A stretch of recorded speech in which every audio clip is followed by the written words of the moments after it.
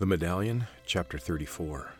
Kate gritted her teeth at the sound of Jorid walking up the steps overhead. The echo of his command and the chorus of response from the company of soldiers was almost more than she could stand. The bald man returned to the entrance across the hall, and the gate closed. Kate's gray companion slipped from under the stairs and lowered Kate from his back. They are gone now. There is no need to be afraid. Kate nodded to him, but it wasn't fear tying her in knots, it was anger. Jorid was playing games and making deals with her medallion, and from the way he talked, he could care less if she died when they took it from her. The gray man touched her shoulder and nodded toward a pile of boulders that appeared to block the far end of the tunnel. "Follow me closely to the top, and then I will help you through. Please be careful." He climbed effortlessly over the rubble with Kate right behind him. At the top, Kate worked her way around a thin slab of painted rock that had fallen partly down but was still wedged up against the ceiling. The man stood waiting behind it, holding a curious blue rope that dangled from a dark opening overhead. Kate grabbed the rope and climbed to the top, pulling herself over the lip and onto a ledge. Ahead, a narrow tunnel ran above the ceiling. The rope moved, and she looked down at the man. He was ascending toward her, but he wasn't climbing. The rope was getting shorter and lifting him up through the hole. Landing on the ledge beside her, he coiled up the rope and clipped it to his side. "I was going to carry you up. I didn't expect you to climb away from me so fast. Your mother never mentioned that you possess such strength and dexterity." Kate's cheeks colored at his compliment.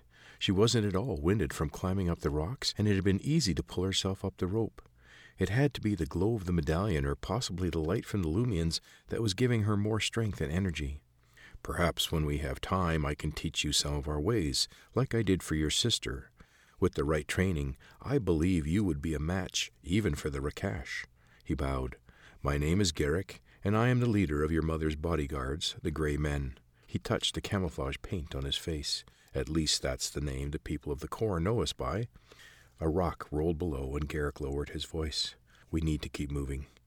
Edging past Kate, he disappeared into the darkness. Kate followed, but stumbled on the uneven floor. Reaching inside her back pocket, she pulled out the medallion.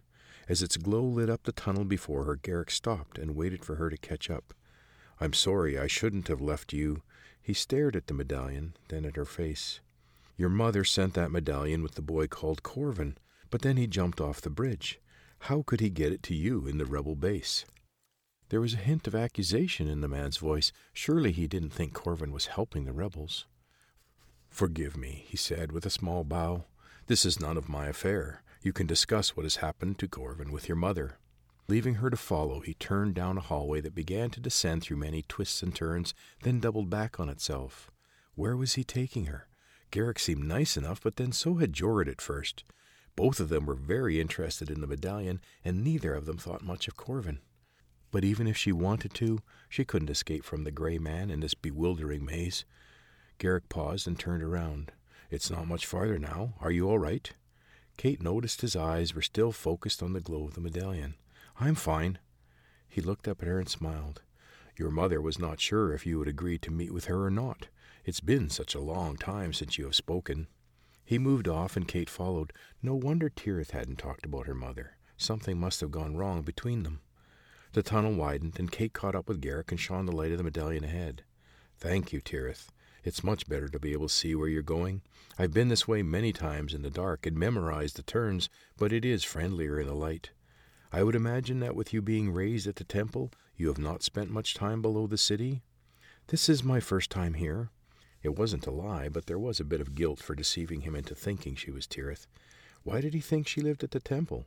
Wasn't Jorid the one that lived at the temple and Tirith at the palace? The echo of their footsteps fell away as the tunnel opened up into a large room. A foul stench hung in the air, reminding Kate of the time she discovered the rotting carcass of a mouse in her closet. Garrick stopped. "It would be best to put your light away and let me guide you through this place. It's not a pleasant sight, depending on what they found to eat before they all left." Kate reluctantly slipped the medallion around her neck and under her tunic. She held out her hand and allowed him to lead her across the room. Each time her feet slipped, the odor grew stronger. This used to be one of the main layers of the Broken. It was not possible to journey this way until they all followed Corvin into the abyss. His grip tightened just a bit. "It's the fastest way to get to where we're going, but I'm not totally sure they are all gone." Kate found herself holding his hand tighter. Whoever the broken were, they must be pretty nasty to be capable of making this strong man afraid. And why were they following Corvin? A breeze wafted over them as they entered a smaller space. The air was stale, but better than the cavern they were just in. They turned a few corners, climbed a sharp incline, and the man stopped. He let go of her hand and spoke quietly. "Although you climb well, this is a difficult channel that leads to a ledge that sticks out overhead. It may be best if you let me use my rope to carry you up." He put an arm around Kate's waist, and there was a sensation of quick movement upward. Then he released her. "The ledge is narrow, so please stay close to the wall. I'm going to use my crippen to climb higher and ensure the city street above us is secure. Then I will return and pull you up." Something soft was pressed into her hand. "Here is some bread, Princess, in case you get hungry. I will come back as soon as I can." She felt him lift away from her, and a square of light appeared overhead. In a flash he was through, and the trapdoor closed. Kate tried to see below her perch. What if these broken ones he was so afraid of were still there and climbed the walls? Tucking the long loaf under her arm, she cupped the medallion in her hands and focused the beam of light downward. She appeared to be well out of reach of anyone below, and the walls looked too smooth to climb. Something moved on the floor below. Kate held her breath and listened. Everything was deathly quiet. Then something scraped on the rocks. Kate waited, and it came again, a rasp of sound, like a sack of potatoes being pulled across the floor. She shone her light across the room. "Who's there?" Something moved just outside the pool of light. Two thin arms appeared, propelling a woman's torso into view. Her gaunt face lifted up from the floor, wisps of long hair trailing from her scalp. The arms pulled again, and her twisted legs came into the light. The woman kept dragging herself toward Kate's perch, with eyes that shone like a cat in the night. Another ragged body hopped into view.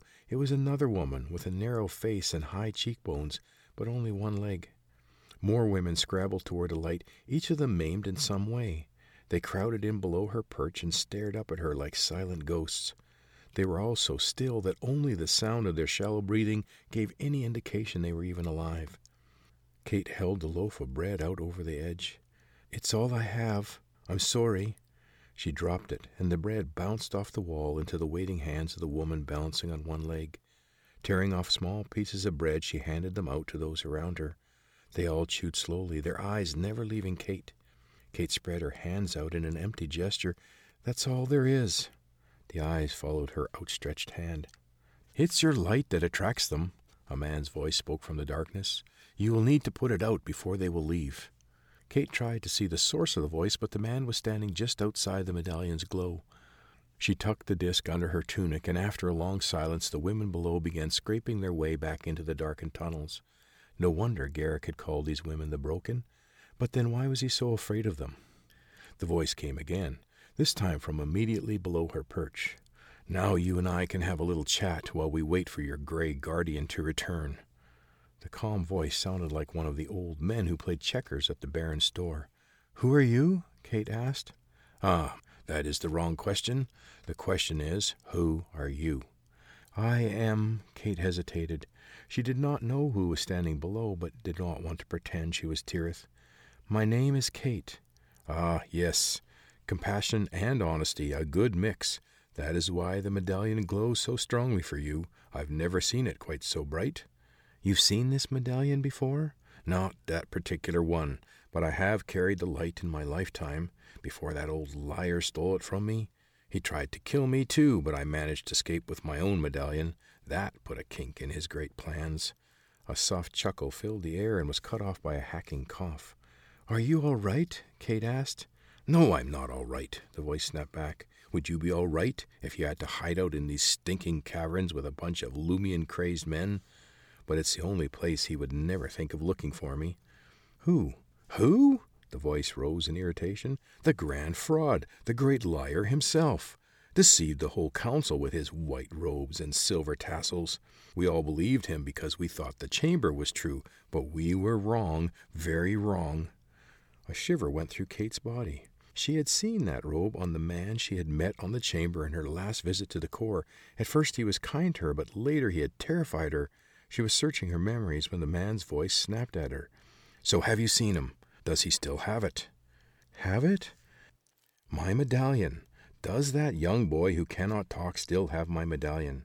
I gave it to him to keep it safe in case that old liar came looking for me. I don't know who that is. A nice boy. Gavin was his name. He brought me food and clothes, but now he's gone.